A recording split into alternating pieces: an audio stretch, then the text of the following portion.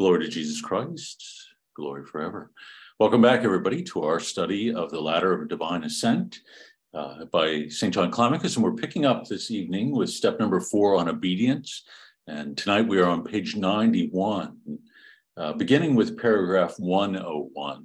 If you're following in the same translation, it begins with the words, at all times.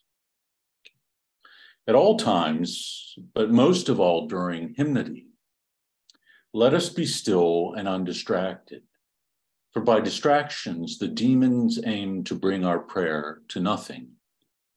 So it's interesting, as I was going through the text, this particular step is on obedience, and it's interesting to find this kind of counsel. And I think what we find tied to this is that we're talking not only about the spirit of obedience, but the practice of it itself.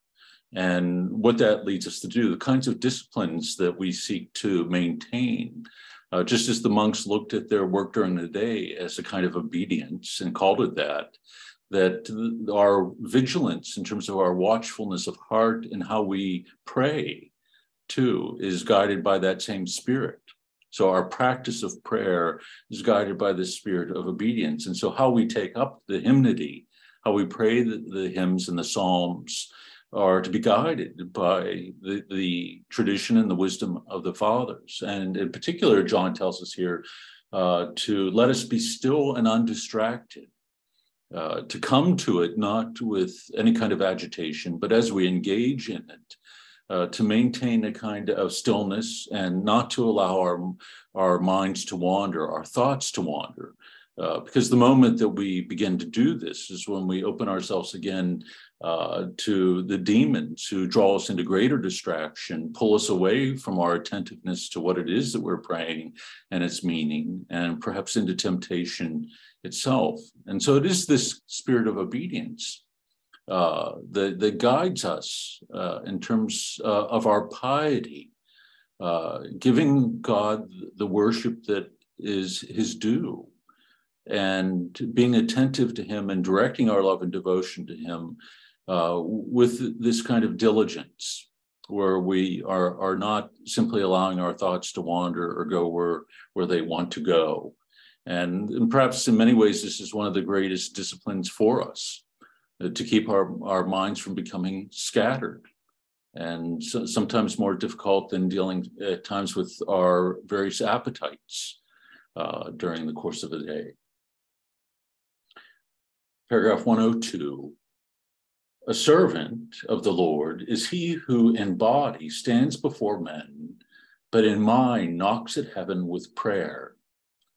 I've often been asked about this whenever quoted online. How is it that we are attentive to others and attentive to God at the same time? And this is where the focusing on the practice of unceasing prayer, tied to stillness of heart, of not allowing our minds to wander throughout the course of the day, that this unceasing prayer begins to emerge, the prayer of the heart, where the deepest levels, even on the deepest levels of our consciousness, that the calling out to the Lord is something that continues even when we are before men, as he describes here, engaging others, that the prayer so forms the mind and heart that we become prayer. So even in our engagement of others in our day-to-day work, our desire for God and the prayer that is reflective of that, as well as our penitential spirit, our repentant spirit, is directed toward God. And so on a deep level of our being, we can be engaged in our labors, conversation, whatever work we might have to do during the day, and be able to maintain this attentiveness to God. This would be our great desire, and that it would even follow us into our sleep at night. And we've mentioned this before, that the heart becomes so formed that we are drifting off to sleep in the evening, not allowing our thoughts to wander, or even when we are preparing for bed, not to agitate our hearts through the use of the phone and watching videos and things such as that, we allow stillness to begin to emerge, and we take hold of the Jesus prayer, and that leads us into our slumber. And so that the first thing in the morning, our minds and our hearts are directed toward God. But in everything that we do, we always do it in the context of and in relation to God. So we stand before men, but always with our mind knocking at the door of heaven, as he describes.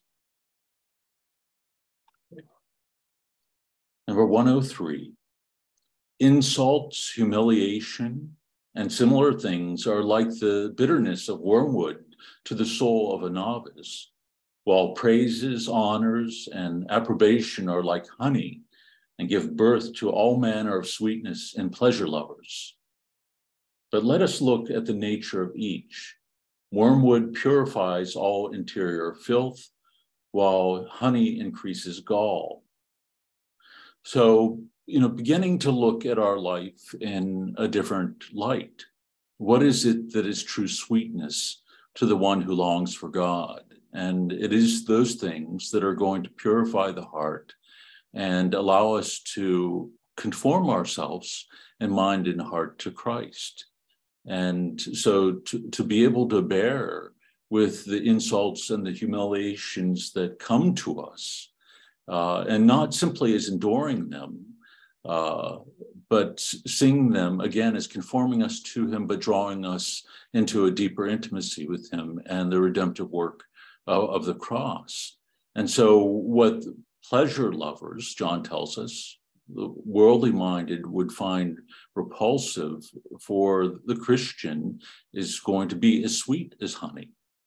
And that this wormwood, if you will, is something that is purifying to the heart, rather than, its bitterness on the surface is something that gives way to a deep sweetness. That when we're able to endure all those things, we're able to look at the other without losing sight of their dignity as one created in the image and likeness of God. We don't give ourselves over to anger, but also we become free from, that desire to protect our self-identity. If we become so rooted in our identity in Christ, then nothing in this world can take that away from us. And whatever it is that conforms us to his selfless and self-emptying love is going to be sweet to us. And so somebody insulting us or, saying something humiliating, typically we will move to that defensive position very quickly and want to respond back, either to protect ourselves, correct them, or give them a little taste of their own medicine. But one who's gained this purity of heart through obedience is able then to live and experience the fruit of that obedience, which is humility. That truthful living is not only acknowledging our poverty before God, but also our dignity in him, what we become in and through his redemptive work. And that should shape how we view ourselves. And so whatever our experience might be within this life, and however somebody might be treating us, we might experience the sting of it initially. But if we are deeply rooted in our relationship with Christ, then the movement in mind and heart for us should be toward him. And when that movement takes place, especially through the Jesus prayer, then it moves from bitterness to sweetness. And as with everything, I think as we look at this step, I've been entitling it whenever I post it online, the spirit and the practice of obedience. And it's in our everyday life of seeking to put this into practice where we begin to see the fruit of it. It can't just be within the mind. It has to be something that moves from the mind to the heart. And it's only in and through our encounters with others that we are able to grow in this kind of virtue, an obedient and humble heart. Any comments so far? Number 104. Let us trust with firm confidence those who have taken upon themselves the care of us in the Lord, even though they order something apparently contrary and opposed to our salvation. For it is then that our faith in them is tested as in a furnace of humiliation. For it is a sign of the truest faith if we obey our superiors without any hesitation, even when we see the opposite of what we had hoped for happening. This is a hard one. And I think we want to see it in the context of all the other things that we've been reading, not only in John, but also in the Evergetinos, that this is a path that's freely and voluntarily embraced. And we heed the warnings of the fathers in saying that the opening up of the mind and the heart and our thoughts to another is not to be done indiscriminately. And but one would enter into this life with a clarity of understanding, because eventually we're going to be tempted in whatever path we take or vocation we embrace, that we're going to be tempted against it. And so a monk in particular is going to have that clarity of purpose and clarity about their life, knowing that they're going to be tested in this obedience in ways that go against judgment and ways that go against reason, and even how we view the spiritual life and what we think is going to be fruitful spiritually to us, or what is something that is going to be pleasing to God. That, we often approach the spiritual life in this way. And I think that's where we tend to draw the line. I can't stand this. This is unbearable. This is something that, obviously isn't from God. We'll tell ourselves. And it's often with the things that are humiliating, or when we are surrounded by those perhaps that are doing things that seem contrary to the will of God, or are asking us to do things that either don't take into consideration our needs or our talents, our abilities, or that don't seem as, again, that they would bear fruit for us spiritually. And, things that are humiliating rarely do seem like they would be fruitful for us. I think, again, on a natural level, our desire is going to be to want to protect ourselves. And John counsels us here to be, very cautious about this, approaching the spiritual life. That when we look at the life of Christ, the downward movement there from the incarnation on, the downward mobility of emptying himself, taking upon himself the form of a slave, a servant, and being obedient even unto death on the cross, the greatest of humiliations and the worst way to be put to death, that they're, according simply with human imagination and reason, there seems to be no purpose to this. It seems utter failure. And yet it is the means through which we are redeemed, through this selfless love. And even though we know that, again, on an intellectual level, embracing it is another matter. The only place that John and the other fathers begin to move away from that is when it has to do with justice towards others, when we are protecting that in some measure, that we would speak up, or where there's something that is being done that harms another. Eric Alonco. Can we apply this principle to the current situation in the church with Pope Francis? How do you mean it with Pope Francis? Just so I have some clarity about. Well, not to get too much into church politics, but there are a lot of people that are not real happy with the direction he's going in, and not real happy with the decisions that he's made. And I'm just wondering if this is if it would be appropriate to apply this to the church hierarchy in addition to the monastic situation in which it was originally envisioned. Right. Yeah. You know, there's a lot of thought and discussion that goes around with this on many different levels. So there's theological or liturgical in particular.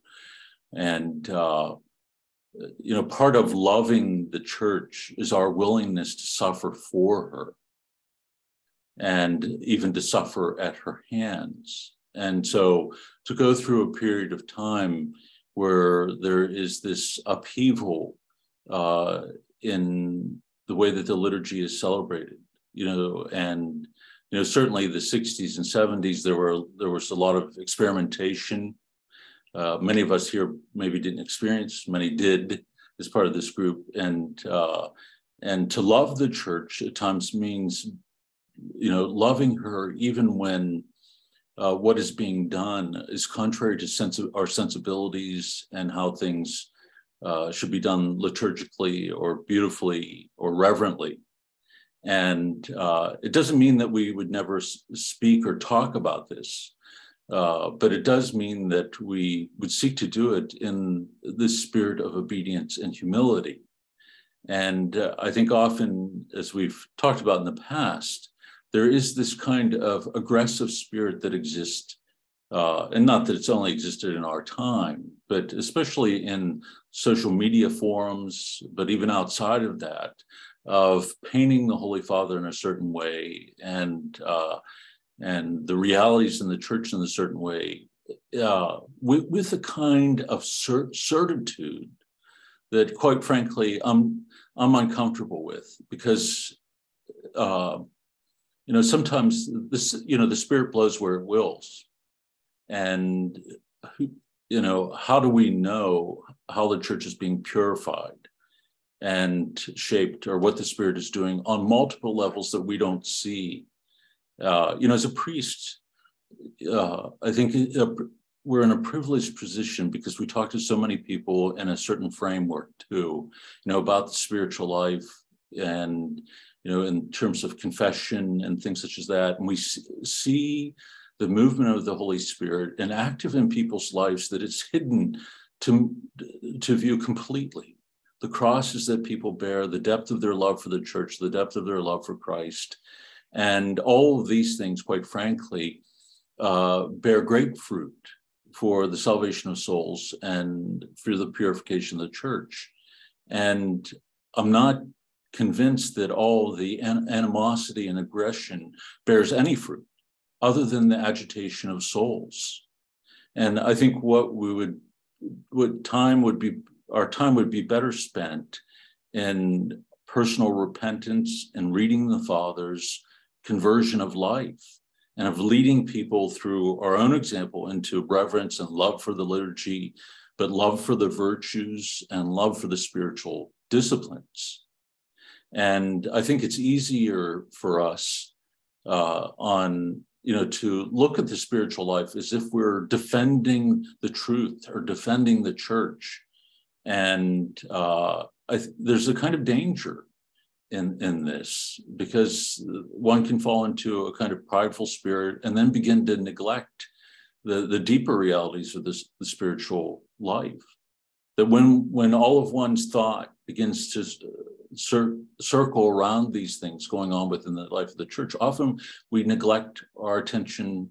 We neglect in our attention Christ and how it is that we're entering into this spiritual life. It's easier for us to think about it and talk theology, talk liturgy, and do so in such a powerful and convincing way that we feel that we're evangelizing, where, actions speak more powerfully than words. So as a person who never says anything, but in the depths of their heart loves Christ, has given their life over fully to him, this can bear far greater fruit for the life of the church. And we are called to love the church, even when on the surface it can appear quite ugly for us. I remember reading one of Raniero Cantalamessa's books under that title, Loving the Church. And he's quoting somebody else, but he says, tell a husband that his wife is putrid, ugly, you know, the response that you're going to get back is fierce. You know, he's going to protect her dignity and identity. And our love for the church should be something similar. You know, that our desire is to protect her, to strengthen her. If we see her faltering, our first response should be repentance, conversion of life, because there's this radical solidarity. We're part of the body of Christ. And so in our love for her, the critique is not the thing that's going to elevate. It's the conversion of life that's going to elevate the church as a whole. And yet it's easier to do the opposite. Angela.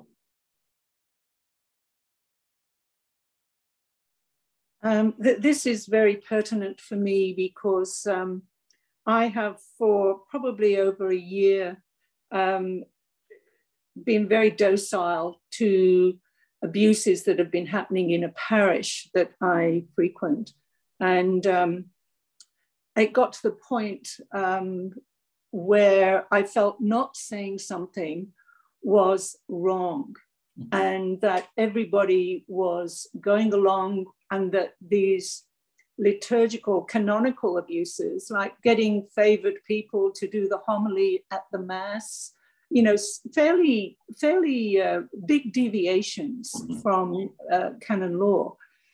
And I finally had to say something because I felt that I cannot just week after week after week just sit through this and say nothing. And I do believe that there are times where you have to have the fortitude and courage to say something and be willing to sacrifice your membership in that parish. What do you say to that, Father? Yes, you know, I think when we see something like that affecting everyone within the parish, then, you know, it would be, as you said, our responsibility to go talk privately with the priest, to engage him. And if that engagement doesn't bear fruit, then to approach those within the chancery or the bishop himself. You know, when the mind of the church is not being embraced and followed. And so there's a big difference between that of actively engaging a problem that exists within one's parish than to, I think, do what we often see done, which is in this public forum, attacking various personalities or laying things on individuals where we don't have any idea what's going on within their mind and their heart, or where that begins to shape and form the heart, that it takes a kind of, as we've often talked about, meekness to be able to offer that correction or to address these things, where the aggression that leads us to act, the incentive faculty that the fathers talk about, that leads us to struggle again with our own temptations. We have to be careful that it's not directed towards others. And when it does address particular abuses, then we still want to make sure that that's being done from a position of purity of heart and love, or we can add to what is destructive. And even it did in fact lead to that, because I went to the priest and asked him to help me understand what was happening. And he said to me, "Oh, it's just an experiment. Don't worry about it. It won't happen again." And then, of course, something else is done. Right. So it just changes. So I feel good that I spoke up. Yeah, and I think one can, but again, there is this experimentation, and it's been going on for 40, 50 years. And, I think the healings that is going to take place isn't simply going to be through the things that we say, or it's not going to be addressed in sort of this framework of theological discussion. I think it is through conversion of heart that it's going to take place, that the church is strengthened in this regard, through the penitential life, through deep prayer, through our giving ourselves over to Christ in such a radical way that it strengthens the body as a whole. And so often when we confront these, experiments or abuses, the first thought in our mind isn't conversion of life or personal repentance. And I mentioned this in past groups once, when 9/11 took place, how the church was packed the next day, when the planes went into the towers. And because people were fearful and anxious about what was going on and not knowing what was going on. But within the next day or so, they weren't there, after the imminent danger passed. But what I remember that day is that the reading from the epistle of Paul was that when we encounter things like this within the world, evil, that our first response is, supplication, intercession, prayer, that this is what is to arise from our heart, that there is a kind of Christ-like and cruciform love that is to shape our response to the evils of the world or the abuses that we see within the life of the church. And so even like with the scandal of the priest abuse, that certainly the individuals who engage in that the church should have taken this response, in some ways, they were following legal counsel or psychological counsel. Things were perpetuated for a lot of different reasons. And so their individuals should be held responsible, legally and in terms of their participation in it. But healing is going to come to the church in and through. It begins with us and it travels through our heart. And this is something I think that we can never forget. There's this radical solidarity that exists between ourselves and others, saint and sinner alike. And so all the things that we see go on within the church, it's not as though we're disconnected from that. See what they're doing. Philip Neri's thing was always there, but the grace of God go I. That he knew that he was every bit of capable of doing the worst of things. In fact, after receiving communion, he'd ask God, protect me, God, this day, for otherwise I will deny you. I will betray you. And it's these kinds of sensibilities that I think that have to shape even what is the distinctive Christian ethic here in terms of how we deal with these realities in and outside of the church. And it always has to be shaped by the love of Christ. Ambrose Little. All right. Following from 104, it seems to me it's not really obedience if you agree with the direction you're given. Then you're effectively still just following your own will and mind. It's when you are directed to something that you don't currently agree with or don't understand fully that it takes obedience, at least as a practical virtue. This is where the rubber meets the road, as it were, with regard to one's bishop and the Holy Father or one's own spiritual director. Right. Again, when it's directed to something that you don't currently agree with or don't understand. And, God's ways are not things that we are always going to grasp. And why we're being led along a particular path that might even seem or appear to us to be rather dark, might not be clear to us, and how that shapes and forms us. And sometimes it's only in hindsight that we see what God was doing there. Because often it is sometimes through the most destructive things that the deepest kind of transformation takes place. And for me, when I came into the church, the thing that spoke to me the most about that was the Counter-Reformation, where there was this radical movement away from the church, but also abuse within the church itself. But the period right following that gave rise to some of our greatest saints. Their response to that reality was this radical gift of themselves over to Christ. Beautiful. Ambrose, did you have a follow-up? Okay.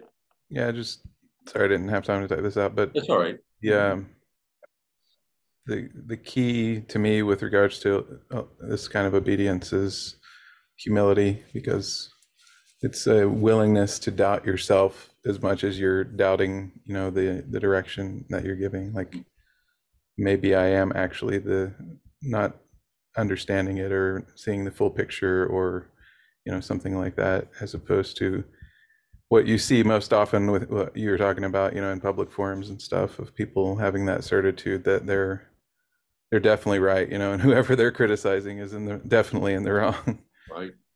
That's right. And there is I think you put your finger on, there is a lack of humility there, you know, in acknowledging that we all have blind spots and hard spots, that no matter how clearly we think we see things, there's always going to be something that's out of our field of view. And so our willingness to suspend judgment, even in the face of what we see or hear, and this is what it comes up over and over again in these texts, is a sign of spiritual and emotional maturity. To be able to suspend judgment and hold in our mind things that seem to be contradictions. And especially when it comes to obedience and embracing things that seem to be humbling and humiliating, in dealing with insults, you know, to be able to suspend that judgment and wait for God, to listen to God, ab adere, obedience, you know, to listen, to hear, you know, that we are seeking to listen to what God is doing in these circumstances in our life. And he's not going to work only with the good things that are obviously good. He's going to be in the midst of sin and evil and working in and through these things, you know, that even out of what is bad, he can bring that which is good and transformative. And I think this is, you know, the Father saw this so clearly about themselves, but I think they saw this so clearly in terms of the action of God's grace in people's lives, that he'll often act in and through things that seem to be contrary to our judgment and our reason. The incarnation itself, there's so many aspects of our whole faith life. You know, nobody here has problems with the Holy Eucharist, the Trinity, the Incarnation. You know, these things are all like jarring to our sensibilities and reason. And at least in the Gospels, we see that, you know, when Christ talks about the Eucharist and giving his body and blood, you know, for us to drink, and that life is found in it. You know, half of the apostles at least have the wits to walk away. You know, they say no, because they see the significance and the weight of what he's saying. And, you know, we can fall into this kind of oblivious, follow the herd kind of mentality because we were raised in this, but perhaps not seeing the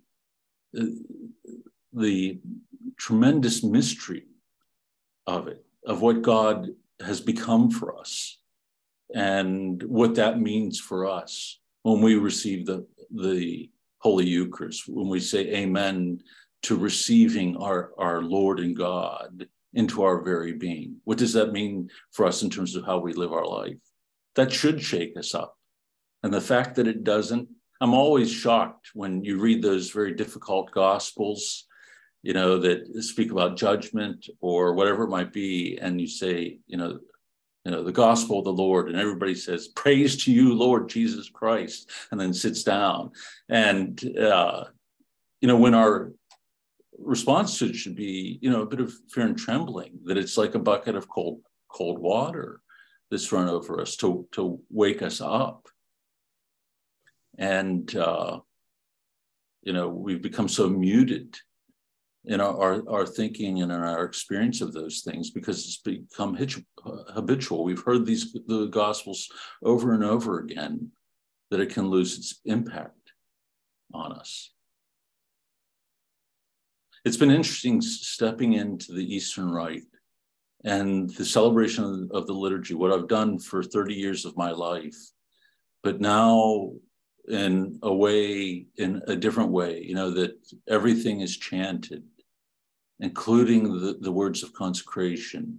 And that act of, simply from my perspective as a priest, the involvement of the full self in the liturgy. You know, when you're done, you feel it. And as I've been in these churches where there's been no air conditioning, so I really feel it. I'm typically soaking wet by the end of the liturgy. But, you know, when you're calling down the Holy Spirit on the gifts and you're making the action, but you're chanting it, the incense that is used, the movement around the altar, you know, the bowing that takes place, all of it enfolds you in that mystery. And I don't sit down once during the entire liturgy. And so you don't get comfortable in it because it sort of compels you to be attentive to what it is you're doing. I'm not saying that people can't become just as oblivious in the Eastern Rite or comfortable with it, but the involvement of the full self in that can be a powerful experience. And, you know, what I love about the fathers is that they present the gospel to us in this unvarnished fashion. They push us and they stretch us almost to the breaking point. And this is why I tell people, don't be afraid if you walk away from this group feeling confused or agitated or upset by what they say, because we too easily move to say what Christ said in the gospel is hyperbole, or what they're saying is hyperbole, you know, that they're just emphasizing something here in this extreme way. And if we really read them, or if we really enter into the liturgy, we're allowing ourselves to be pulled into something that is greater than ourselves and should pull us out of that comfort zone.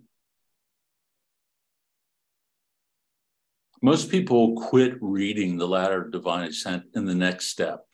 If they haven't already quit it with obedience, they quit it with penitence or repentance. When John talks about the prison, this place where monks who broke their vow, where they go to even into a deeper kind of repentance, because it's so jarring to the sensibilities. Even Thomas Merton, he read it and said, you know, I see so much neuroses and psychological illness there. And, you know, it's easy to look at it that way, out of context. And I think the value of the way that we're reading it is going to show us something far different about it. Okay, I've digressed long enough. Let's move on in the text. So we are on paragraph 105. Is that correct? Yeah. Yes, okay. From obedience comes humility, as we've said earlier. From humility comes discernment, as the great Cassian has said with beautiful and sublime philosophy in his chapter on discernment. From discernment comes clairvoyance, and from clairvoyance comes foreknowledge. And who would not run this fair course of obedience, seeing such blessings in store for him? It was of this great virtue of obedience that the good psalmist said, Thou hast in thy goodness prepared for the poor, obedient soul, O God, thy presence in his heart. So we not only become confessors of the faith when we imitate Christ in his obedience, but the fruit that begins to emerge within the heart is laid out so beautifully here for us by John. From obedience comes humility, truthful living. We come to see the truth about ourselves as well as the truth of God and his teaching, what he's revealed to us. And from humility comes discernment, the capacity to look at the realities that we are presented with in life and see them truly, to be able to see them with right judgment that isn't limited by reason, but is illuminated by the gift of faith, that the impediment of our pride being removed allows us to see that truth with a kind of clarity that one would not have prior to that. And he says, from discernment comes clairvoyance, this ability to see the truth about the realities around us, what's going on around us, and what's going on even in the lives and the hearts of others. And we see this in the saints who have been deeply formed in this, that their capacity to see what is going on, what is afflicting or affecting those in their care, and to be able to see it not simply in their words, but in their very demeanor and in their actions, how they carry themselves. And then he says, from this one moves to foreknowledge, to be able to see and anticipate what is coming in a person's life or within the world. Some of the modern elders from Athos and other places around the world, you see their perception of what is going on in the world and what the experience of Christians is going to be moving forward, or what the shape of the church is going to look like. And something that is moving, we've moved from this age of Christendom. And I would say that they would say one is moving to a kind of back to an apostolic age, humbler, poorer, more teachable, and so more capable of bearing witness to the gospel in its fullness. And so that might mean the church is going to become much smaller, more persecuted within society itself. But with that, the rejection of the world will bring a clear identity. It'll compel people to ask themselves the question, what am I living for? Who am I living for? And what does that mean for my life within this world? And so it's not magic. I think there's a certain connotation with the word clairvoyance. It's not palm reading or tarot cards. It's the action of God's grace. It's being drawn in to the life of He who is truth, that then allows us to see our life and the life of others and life in this world without any impediment to seeing things with a clarity, with a piercing clarity. And again, I think we see that in the saints, their ability to be able to tell people their sins even before they've been articulated. Or you've probably heard of the odor of sanctity. Individuals so transformed that there is this kind of odor that people notice around them, but there's also this odor of sin that some of the saints could pick up that would allow them to identify what it is that individuals were struggling with. Philip Neri, Padre Pio was mentioned here by Anthony in the chat section, and Philip Neri, had such a pure and chaste heart from his youth.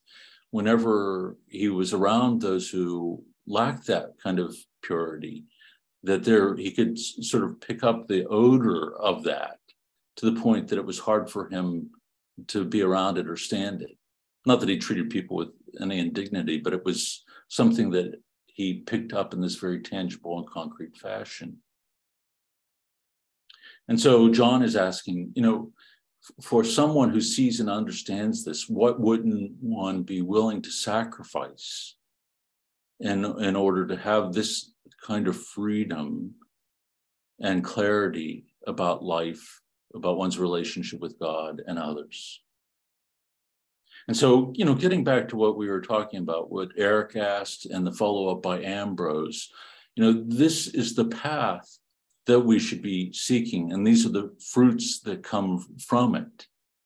And this is far more important for our life and for the life of the world and the church as a whole. Paragraph 106. Throughout your life, remember that great athlete who for 18 whole years never heard with his outward ears his superiors say, "May you be saved," but inwardly heard daily from the Lord, not merely, "May you be saved," which is an uncertain wish, but "you are saved," which is definite and sure. It's a striking thought that he hears what his superior is saying as something that will be. And where we find this, I think, in the gospel is where Christ says, be perfect as your heavenly Father is perfect, or be merciful as your heavenly Father is perfect. And it's couched in the future indicative. You not just be perfect as your heavenly Father is perfect, but you will be perfect as your heavenly Father is perfect. It's being said as if this is the case because God wills it. And so it will be. And so you will be perfect as your heavenly Father is perfect, because this is what God has made possible in and through what Christ has done and the grace that is given to you. And so we enter into our life seeking to live this life of perfect love, selfless love, and obedience, not because we're confident in our own strength and ability, but we're confident in the grace and the will of God, that this is what he desires. And so our thinking should be that this should be as natural to us to think this will be true as we would think of other things in our life. That we would not doubt the will and the grace of God, that he provides us everything we need to live the life that he's called us to. And yet we often will hold that in doubt, and mostly because we are looking at it through the lens of our weak will, our darkened intellect, our disordered appetites and desires, rather than looking at it through the eyes of God, of what he desires for us, which is salvation. Rand writes, "I can't even imagine being perfect as the Heavenly Father is perfect. I would have to become a totally different person." And I'm sure that's the point.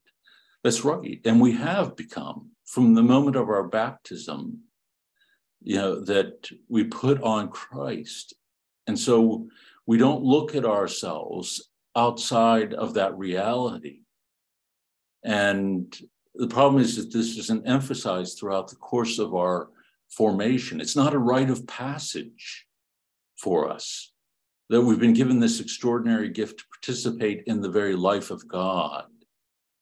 And if from the earliest years of our life, if this is how we were formed and our minds and our hearts were shaped, that we would engage, that we were taught that this is your identity. And so this is how we are going to live our lives as a family, and this is how we are going to seek to form ourselves, then it wouldn't seem outside the realm of possibilities for us.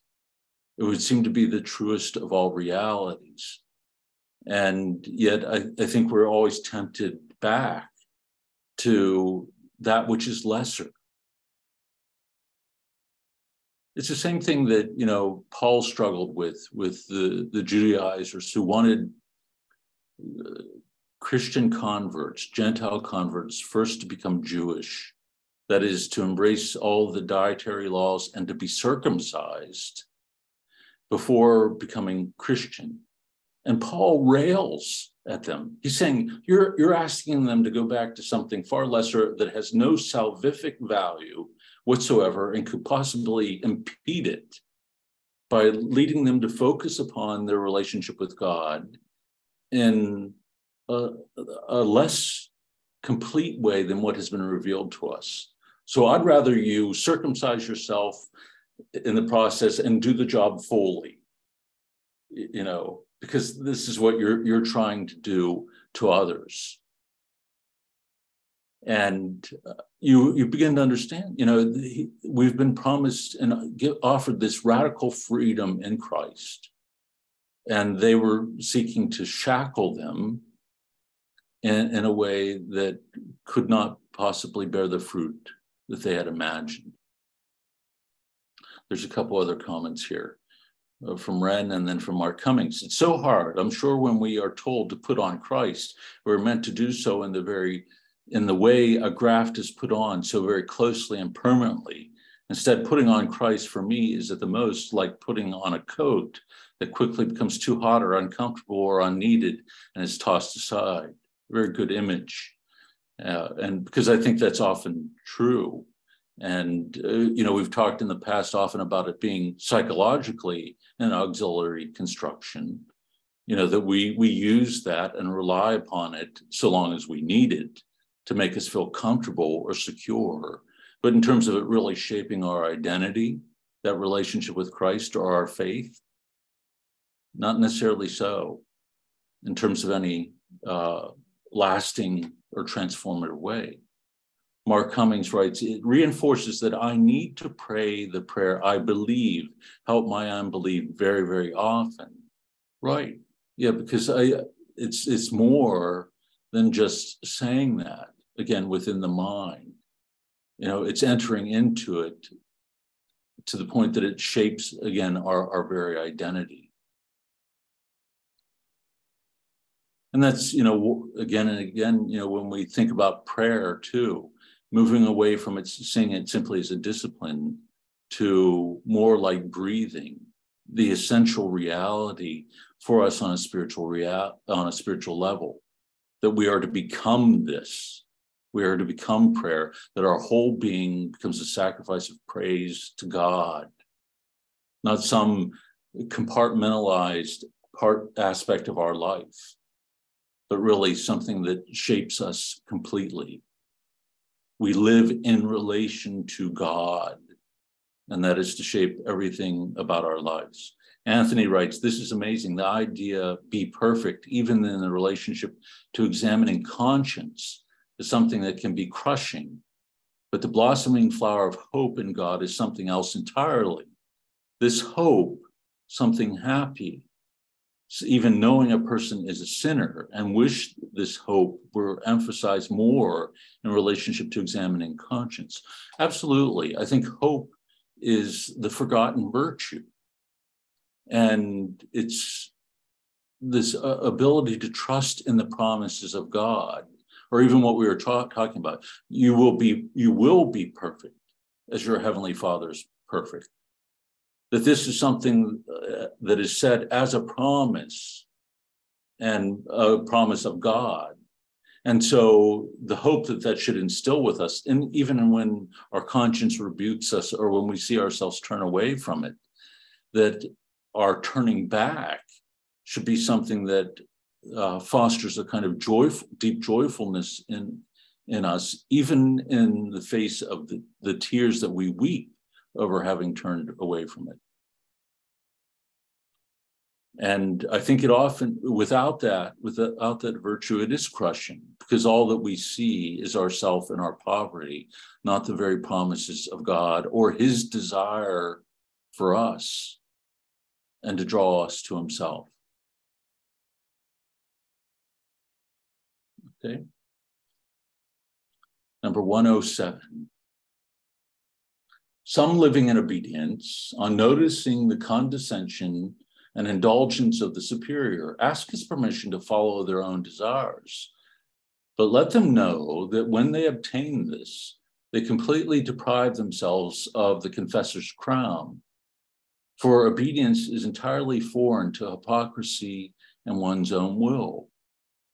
So, often we will press a superior to give us what we want, and press and press and press until it's granted, not realizing what it is that we are giving up. All that's been laid out to us by John so far is being sacrificed in order that we might satisfy our desire momentarily.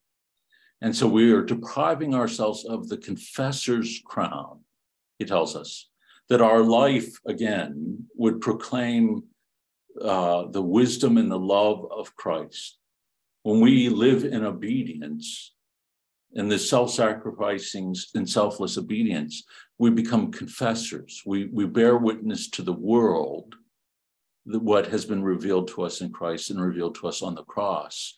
And so why would we want to move away from that, other than out of hypocrisy and the desire that we're wearing the mask of a Christian, but not really living it, or that we simply want our own will?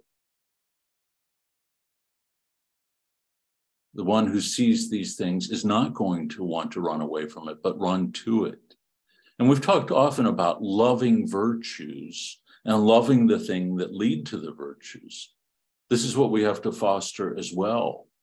You know, again, so often we speak of them in the abstract and or as oppressive or stealing our freedom or our joy, when in reality we should love the virtues and the things and the disciplines that lead to them, because they lead us to true freedom and the joy and the peace of the kingdom.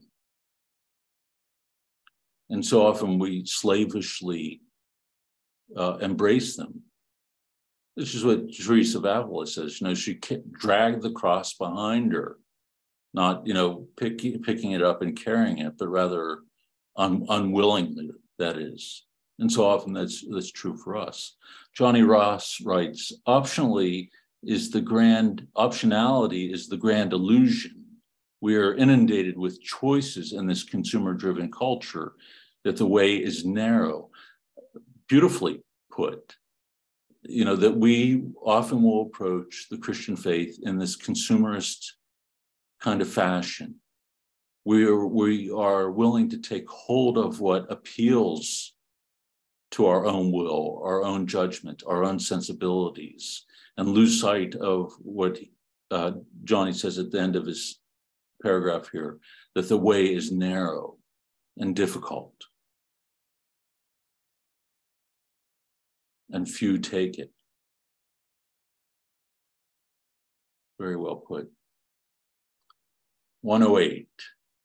There was the man who received an order, but on seeing the intention of the person who gave it, namely that the fulfillment of the order would not give him pleasure, asked to be excused. And another saw this, but unhesitatingly obeyed. The question is, which of them acted more piously? So, you know, on seeing the intention of the person who gave it, that it wouldn't give him pleasure, you know, doesn't do it. You know, that there isn't this true piety, which is, you know, to give God the worship and love that is owed to him. And so if God gives us himself in obedience, if he pours himself out in this obedient love, then our way of reciprocating that is to take the same path, to respond in obedience and love in our day-to-day life. And we should feel a kind of radical discomfort when we find ourselves leading this willful life, when we are shaping and feverishly trying to shape how our day and our life goes, to control reality, rather than actually allowing ourselves to be led and guided by God. Because if we move away from the things that are hard all the time and move towards that which gives pleasure, then, you know, more than likely we aren't going to be doing the things that are of greater value. And for a priest, you know, when the phone rings at an inconvenient hour, or you're called to the hospital to, you know, anoint or take communion, you know, it means dropping all of your plans and going and doing that. And even when you know it's the right thing to do, you can feel this twinge. Gee, I had all these plans, or I was hoping that I would have time to do this or to relax. And now, you know, I'm driving halfway across town, and, you know, things like that to take care of another. And so, it's often these things that we unhesitatingly do, guided by the spirit of obedient love, that bear the greatest fruit. And finally, 109 for the evening. It is impossible that the devil should act contrary to his own will. Let those living a heedless life, whether persevering in one solitary place or in a community, convince you of this. Let the temptation to retire from our place be a proof for us that our life there is pleasing to God. For being warred against is a sign that we are making war. I love that last line. That being warred against is the surest sign that we are making war. That if our life is moving swimmingly and everything is going our way, then we should be suspect of that. Because knowing the tempter and what he does is going to lead us down that path, to convince us that, everything that we're doing is even godly, is according with God's will. And, look at what I'm accomplishing for God. And, to be really, very pleased with that. And, but for the saints, what we see in them is that, it's spiritual warfare. It's a battle.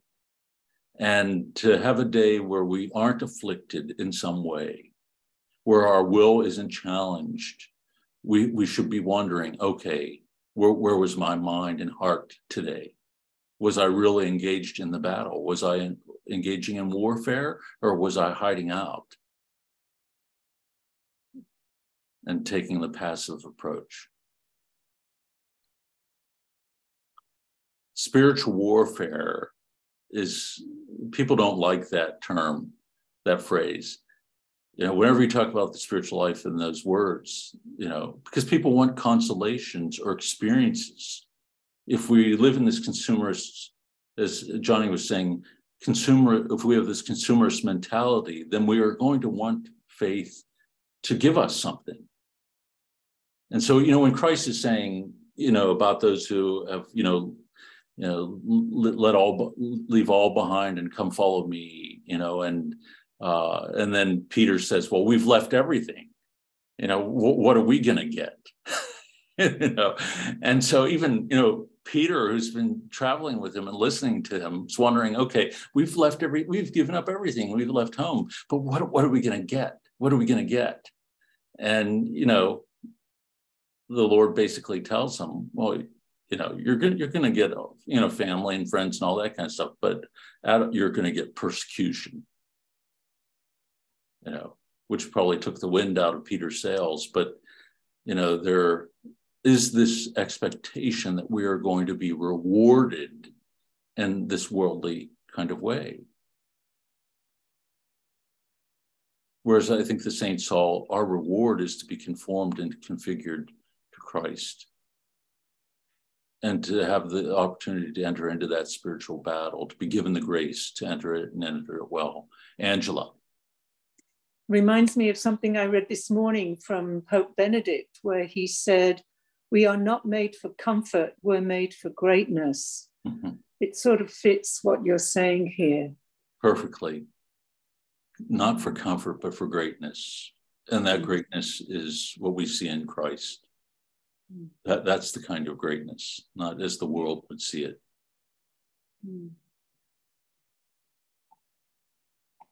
So, okay, that brings us to 8:35.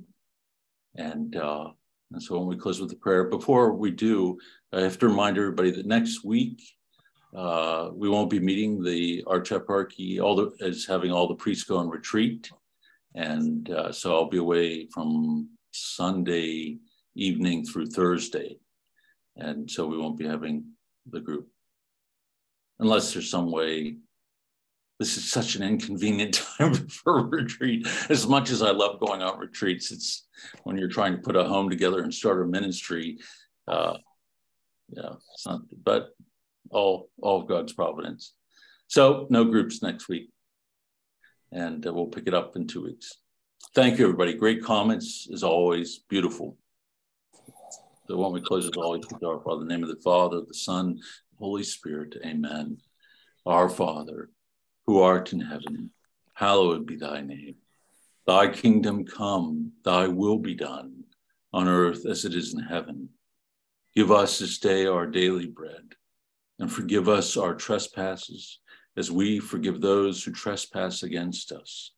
And lead us not into temptation, but deliver us from evil. Amen. The Lord be with you. And may God bless you, the Father, the Son, and the Holy Spirit. Amen. Amen. Peace.